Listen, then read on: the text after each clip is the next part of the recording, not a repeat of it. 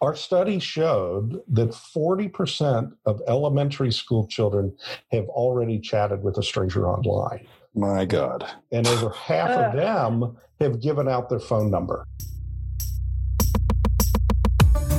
This is the Zero Hour, brought to you by Safeguard Cyber. I'm George Comiti. I'm Ashley Stone.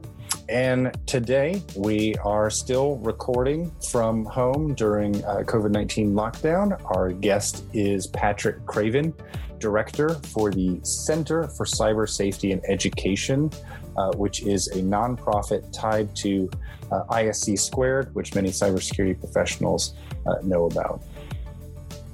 Their vision is to make the cyber world a safer place for everyone, and they're doing some incredible programs to share that information.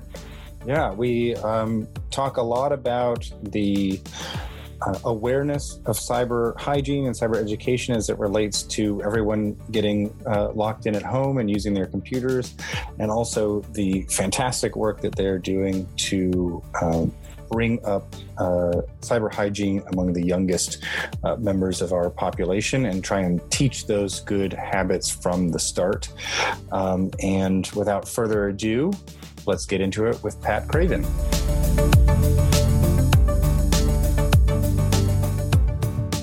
Great. Well, thank you for joining us, Pat. So as a cybersecurity company, many of our listeners are familiar with ISC Squared. For those of you who are not, it is the International Information Systems Security Certification Consortium, which is a mouthful, which is why it's ISC Squared.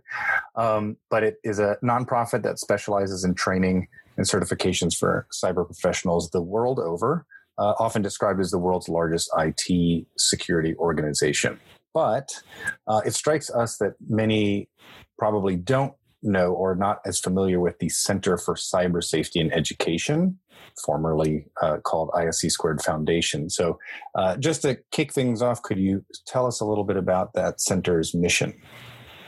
Sure. Well, thanks so much for having us today. And we are part of ISC Squared, but we're a sort of a separate division because the Center for Cyber Safety and Education is set up as a separate 501c3 under the umbrella of ISC Squared. So we're part of that family, yet by IRS regulations, we're a separate entity. And so it gives us some advantages and some disadvantages at times, but it works out. So we're a nonprofit that focuses on really more the human aspect of cybersecurity.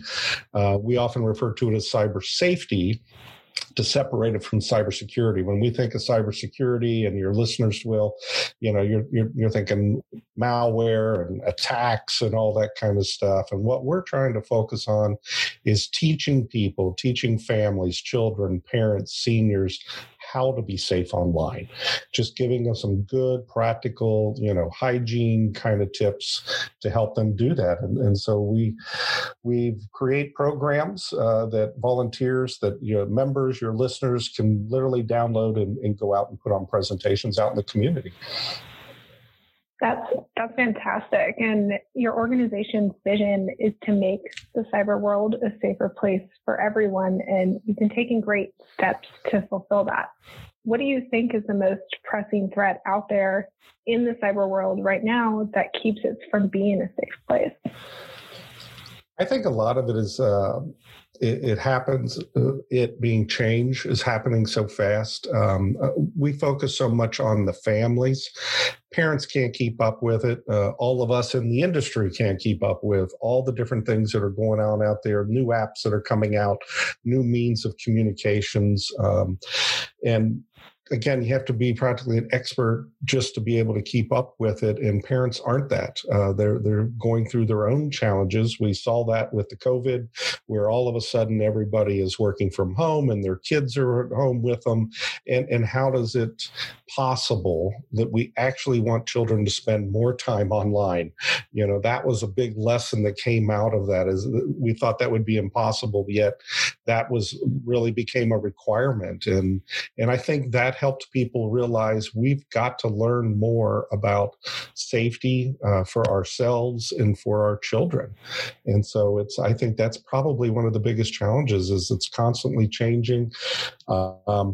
Out of the whole virus really helped get people to notice it. It has. People hear about it, they think about it, they've heard of ransomware, they've heard of, Zoom bombing now, those kinds of things that never pertain to them. And now all of a sudden they realize that pertains to them. Yeah, I think we run into this quite frequently, that we being in the trenches, when we sort of talk to family members or friends, that cybersecurity is often thought of as like a geopolitical issue, or it's kind of like a big corporate issue. Despite the fact that there are constant headlines about breaches from very popular accounts, Zoom being one of them, it just never feels like it's an individual problem or a parent problem. Oh, absolutely. It's never going to happen to me.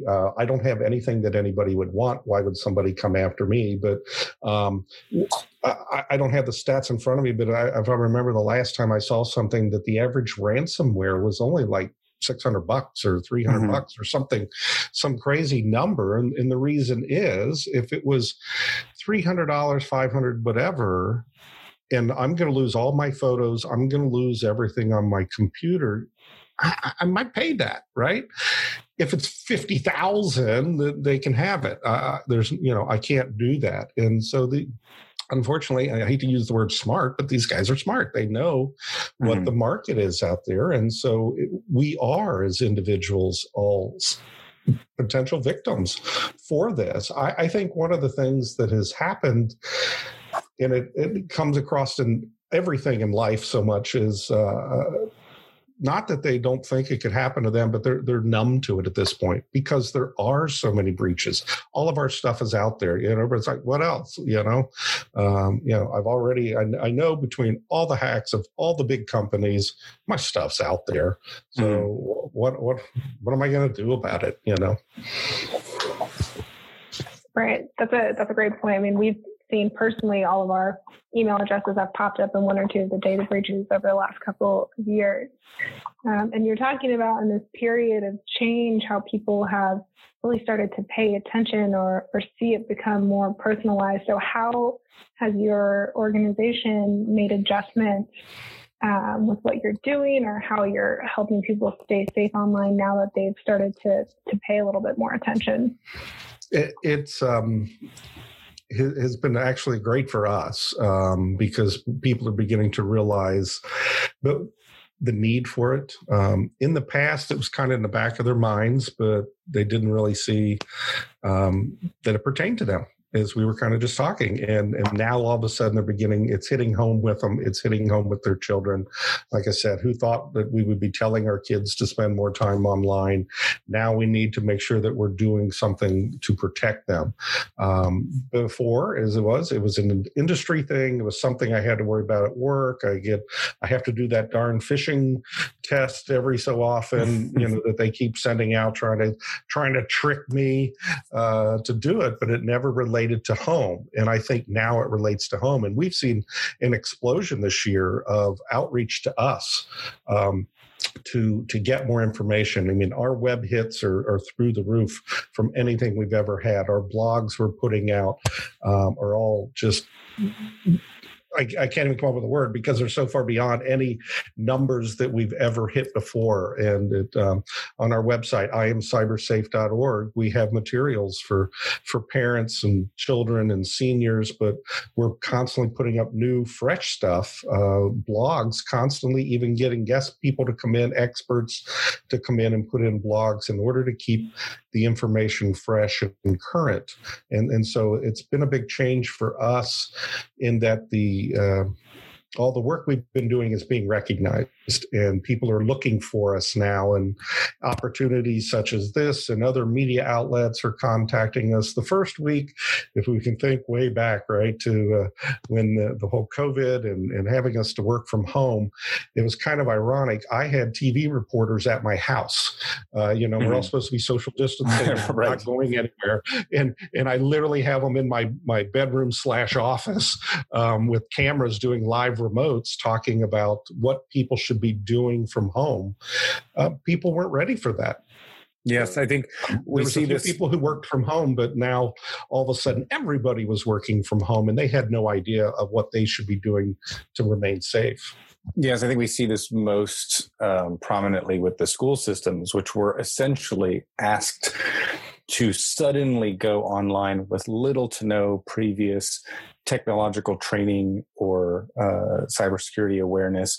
I mean, we saw that even with places like the New York Times, which would try to host these live Zoom efforts without password protecting the sessions and things like that. So there was a steep learning curve for many. I can only think also that it affects the parents in a way that's interesting to me. So, what we're dealing with now is the parents who are at home, a lot of them being millennials or sort of the Instagram generation, are also posting a lot of photos. They're chronicling their lives at home, which includes a lot of photos of their children. And there have been numerous pieces about like the children growing up today are the first whose entire lives will be recorded on the internet, whether they offered consent or not. And it strikes me that we'd caught a couple of teachers who'd been posting without consent because in their minds it was just Instagram. It was fun, but it was a public profile. It's like a COPPA violation nightmare. So I would think that there's a lot of cyber safety that grown-ups take for granted. Like they think it's just password protection, but it's also the amount of information that you are sort of willfully giving up to whoever can see it. Yeah, have you seen anything there with respect to the parental levels of education? Yeah, and again, I think it just goes all of a sudden they're beginning to realize these things that they've been told in the past to be thinking about. And I think it's a great point when you talk about the schools having to adjust and all of a sudden they're being online. I mean, kids, they're scrambling just to get computers for kids because they don't have enough computers. They share computers at the school and all of a sudden they need computers. So even those are not getting set up for security purposes as well as that being before they're handed out. They're just trying to get them out to the kids. So what you're talking about with the parents is very much part of what we've been trying to teach. And that's what we're kind of excited that all of a sudden now people want to learn this stuff. They want to learn more about it. It's in our programs where we talk about those types of things as a parent that you got to be thinking about what you're posting. Not just children need to be thinking about it, but you need to be thinking about what you're posting about your children because you're right. It's going to be something that you think of it even from the kids' standpoint, and we've seen some of that. It's all been around long enough where, those fun, cute little baby pictures are not what that child wants out there when he's a teenager. Right. Of him getting a bath. That's not really what he's looking for his senior year in high school. So it is part of the educational process that we try to teach with parents is to be thinking about that. And a great example we've all, I'm sure, thought of it is if you think about the information, we make it so much easier for hackers to be able to get all of our personal information because we post it online from birth, literally from birth, where we put up that, we just had a little baby and his name is John Michael Smith, whatever. And his grandparents love him. And here's the grandparents. Well, now we know your maiden names. Now we know, when he was born, what hospital he was born at, what city he was born in. Yeah. Basically all your standard password security questions. They're all gone. What street they were on, right? Yeah. What high school did you go to? What was your first car? Yeah, it's all there. You don't have to really work hard anymore to be able to get personal information to falsify somebody's identity. Yes, I'm sort of anticipating some weird questions from my own children who know that we are home because of what they call, quote unquote, the virus. One day we're going to have to talk about malware and viruses in computers. It's going to be very confusing nomenclature, but we'll get there. Well, actually, it may have the opposite. They may now get what a virus is. Yeah, true. And the dangers of it, and it could kill your computer instead of That's right.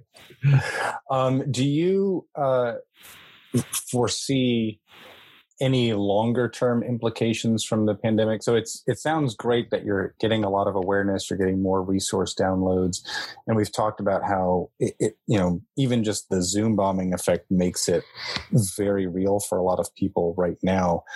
Do you foresee that behavioral change kind of extending into like the truly post-COVID period when we're past this and back in, or have you seen industry trends where behavior adjusts and then sort of slides back? I mean, ideally people are taking these lessons back into the workplace also, right? Like, don't open this stuff while you're at home. It should extend into the office as well. Yeah, I'm optimistic that it's going to be long-term changes for the good, that people are going to be doing that both at home and at work, that they're now going to be much more aware about this. Your standard everyday employee was not worried about security on their Zoom.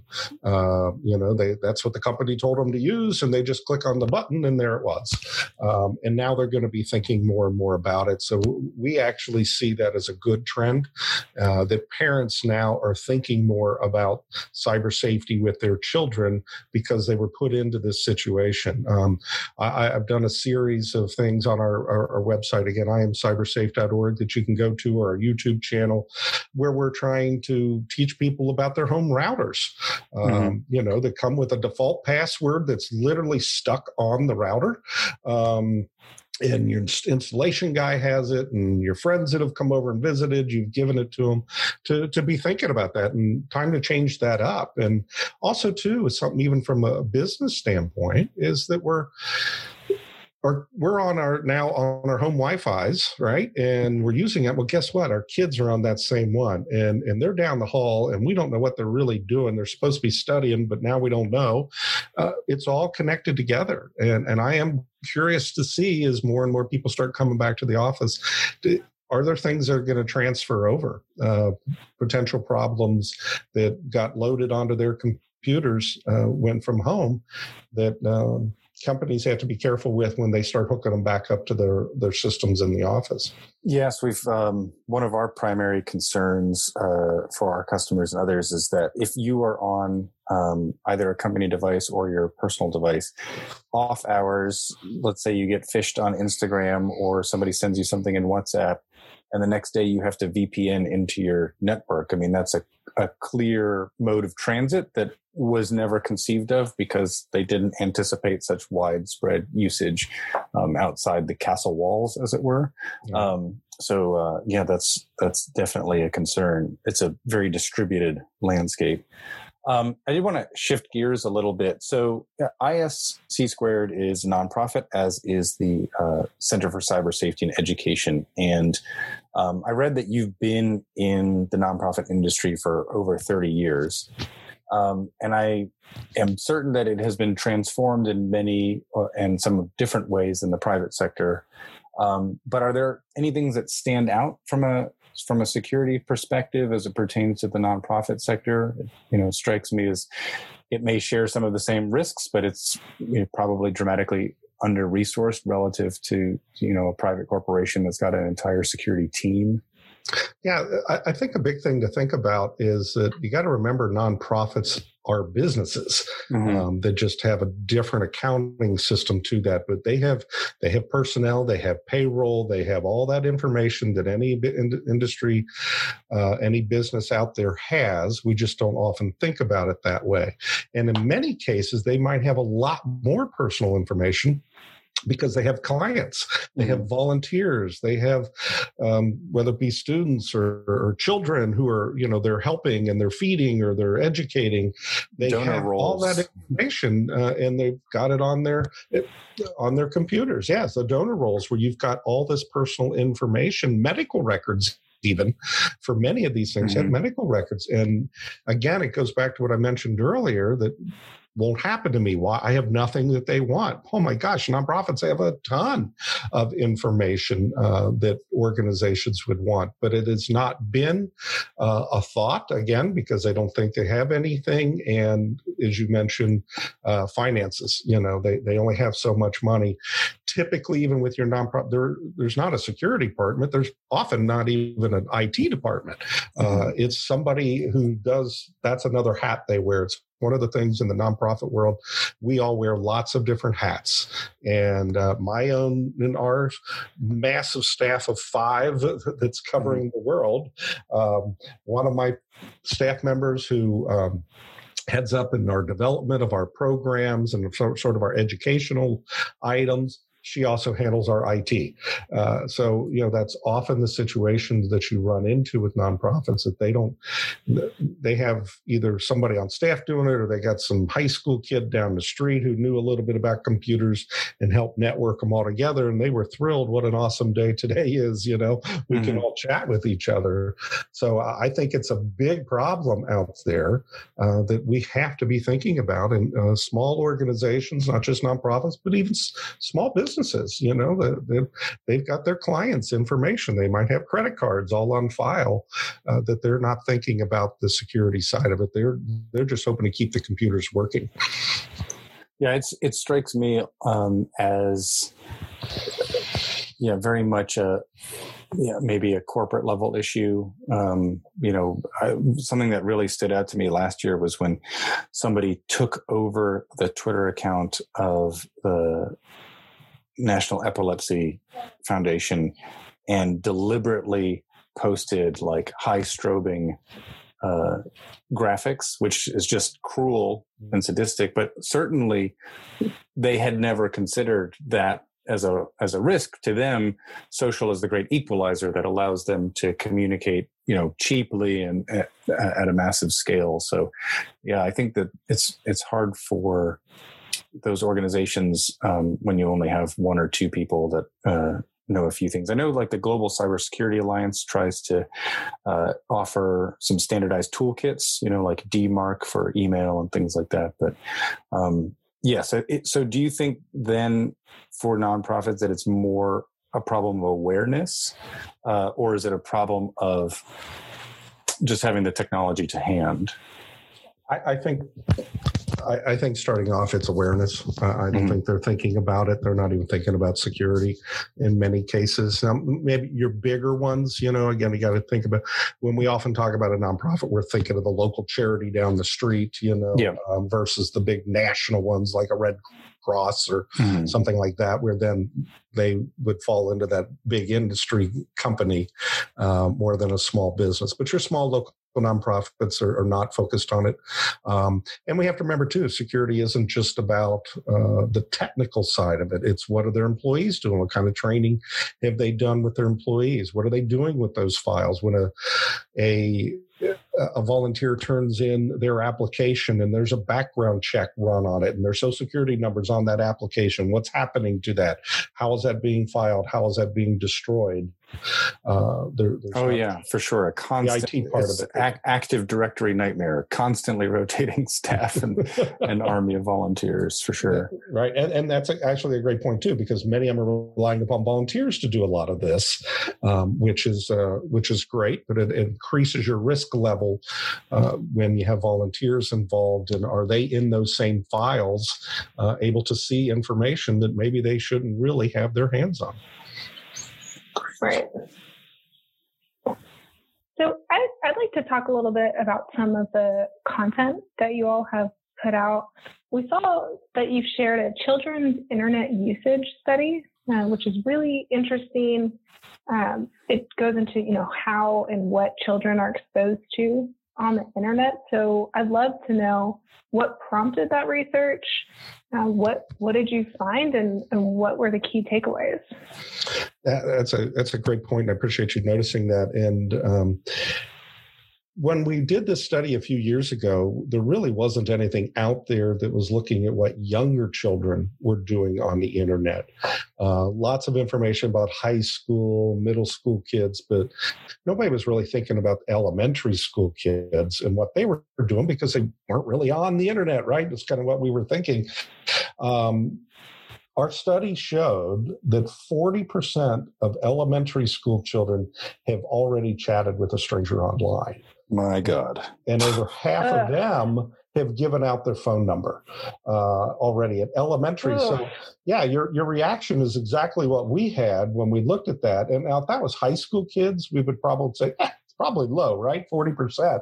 But elementary school kids have already chatted with strangers online. A child, on average, gets a phone by 10 at this point in time. So yet we don't do anything until middle school or high school. And to be honest, it really prompted us as an agency to look at our own programs and say, what are we doing to reach the elementary school kids? How are we going to reach them? We can no longer wait until they're in middle or middle or high school. It's too late. At that point, we're trying to change behavior, which is a much bigger challenge than trying to teach somebody good lessons from the very beginning. And that's when we really started doing a reset of our programs, saying, how are we getting them out there? What are we putting out there? How are we going to engage the elementary school kids so we can start them off with good social hygiene? And so that is to say that the previous sort of proportion of your material had been geared toward the middle and high school range or older children? Yeah, it was. We had some, but the big thing was our delivery of it. You had to be an ISC squared member in order to do it.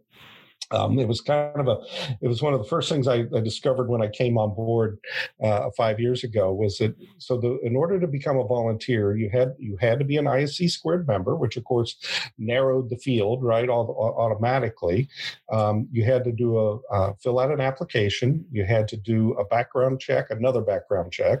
We had to complete an orientation, and then we gave you a secret password to a secret website that you could go and download a PowerPoint presentation to go to your local elementary school and do a presentation. And we looked at that and just said, wow, could we make this any more difficult to be a volunteer? We just want people to go out and spread the gospel, right? And get the word out there and help teach people. And so we started doing some surveys of members and of people and what their real needs were. And we looked at it and said that anybody can do this. If we do it right, you don't have to be an ISC squared member. You don't have to be a tech guru, a CISSP in order to talk to younger children, especially about how to be safe online, because we're not getting it at. We're not talking to second and third graders about malware and ransomware and email gateway. Yeah, exactly. And they're not going to ask us questions about it. So anybody could go do it. But in order to expand the reach, we needed to make the program simple enough that anybody could do it. And that's when we came up with the Garfield program. That has now won multiple educational awards for us, that we are able to use Garfield the cat. Yep, that orange cat that we all grew up with is now helping us teach elementary school kids how to do it. And I know you guys will find this shocking, but they would much rather watch a Garfield cartoon than to hear one of us old people up there with a PowerPoint talking. I just don't get it. I mean, I think I would much rather watch a Garfield cartoon than a PowerPoint presentation. But yes, that is very much the right way to go, because if you look at the school systems, they are all competing for STEM grants. There's big pushes to get, iPads, tablets, whatever, into the hands of schools. So there's like this broad application of technology, but not a commensurate level of education about the risks that come with that technology. So that is definitely the right path to go. So, yeah, let's circle back to Garfield, because, we saw that after a single Garfield cyber safety lesson, you were able to measure that a child's safety knowledge increases an average of 28%, which is great. What do you think, other than sort of Garfield, is there anything else that you can attribute that success rate to? Yeah, what the program is making it such a success. Yes, Garfield obviously helps with that, but we put together the program that we are engaging the children and reaching them on all the different ways that we learn. So the program's put together. It's what we call an educator kit. It's a lesson in a box. There are 3 different lessons that we have available right now. Privacy, safe posting, and cyberbullying are the 3 that are completed. We have more in the works already that we're developing, because it's just been so so popular and so successful. But it has, for a teacher to be able to do this. So that goes back to that no longer needing to go through all these hoops. Anybody can do this. It's a lesson in a box. And it's a box that has everything a teacher, a librarian, a Sunday school teacher, a scout leader needs to teach 30 children. And it starts off with a cartoon. It has a Garfield cartoon that was created by Jim Davis and his team. I mean, the originator of Garfield. We use the real Hollywood voices. We hire the actors to do it. So when we turn on that cartoon, the kids know that's Garfield. That's not Pat pretending to be Garfield. You know, that's really Garfield, and you've got their attention. And it goes through, and part of the way through it, it'll have them pause. The teacher leads a discussion, and we've given it all to them. It's follow the bouncing ball. We give them the questions. We give them the answers that they should get from the children. And so it engages them. They're watching, they're discussing, they're listening to it. The kit also contains comic books for the kids that follows the exact same storyline. So now they're reading it, but it's even more than a comic book. It's an activity book. There's 8 pages of puzzles and games and quizzes for the kids to do. So now they're being tested on their knowledge. There's stickers for the kids, which always gets them excited that they get a reward. There's trading cards. It's just so inclusive, and it engages them in all the different ways that not just children, but you and I, we all learn. You know, if you read something, that's one thing. If you read and listen to it, that's even better. If you read, listen, and watch, it's even better. And we've built all of that into it. And a lesson doesn't take but 20 to 30 minutes to do in a classroom because the attention span is so short with children, even shorter than ours, hard to believe. But we had to make sure that it would keep them wanting to watch, wanting to be in tune for that short period of time. And so it's broken into different parts, but anybody can do it. That's what's allowed us to expand it on a global basis and to go over the past couple of years. Last year, we delivered over 100,000 cyber safety lessons with Garfield. Nice. And that's double what we did the year before and double before that. And so we're just exploding the program out onto the market. Yeah, I mean, returning back to this idea of early education, it sounds similar to some of what we saw going on in some European countries vis-a-vis disinformation. They're essentially making it part of the kindergarten curriculum to teach critical thought. So yes, I mean, getting in early is going to be much easier than swimming against the current when some of those views have been ossified. But earlier you had mentioned that darn phishing test. So I was hoping, do you think that there are any learnings from the success of the Garfield program as it applies to kids that could be incorporated into corporate cybersecurity awareness training, which Ashley and I have both suffered through, and can be rather arduous. You just have it running on your screen over here while you're doing your work, and you sort of fill out the quiz at the end. They're notoriously ineffective. So I was just thinking, are there takeaways that we could pass on? I mean, maybe adults need Garfield, but maybe there's something else there too. Well, yeah, I think the gamifying of it is one of the areas that we are hoping to move to with even the Garfield. Right now, it's, I don't want to say static, but I mean, it's done in a classroom kind of setting. And so we are moving forward to try and develop more digital content where kids can get the access to it at any point and on any of their devices, don't have to just do it in the classroom. But that same gamification of it could easily be done for us adults too. We grew up with Garfield. Garfield's 43 years old. So, there's long-lived cat. Yeah, literally generations of us that grew up with Garfield and find Garfield fun. And, his hatred of Mondays is business legend, right? And so that's part of the thing, that anything that's going to engage, and we see that with the trainings that we all go through, the corporate trainings, there's constantly more and more trying to make it more interactive, where it's a story's being told, there's actors acting out a scenario. scenario. And to do that with Garfield may very well be even more fun than watching some actors do it. So I think you may be onto something. There you go. That's great. How can people find your programs? Our website is iamcybersafe.org, iamcybersafe.org. And then you can go there, find not just, again, we've talked a little bit about Garfield, but we have materials for parents. We have materials for senior citizens. Those are PowerPoints, and they're designed that you could go and volunteer and put it on. So put it on for your child's PTA, the parents' presentation, volunteer at the library or at a senior center and put on the seniors' presentation. That one focuses a little more on scams, which is what seniors are really becoming victims of. And so we've tried to create some things there. The idea behind it is kind of where we started was we are producing the materials that you can go use. We all know how long it takes to put together any presentation. And what am I going to talk about? What are my slides going to look like? Right. We've done all that. And it was all put together with the direction and guidance and input and editing of ISC Squared members.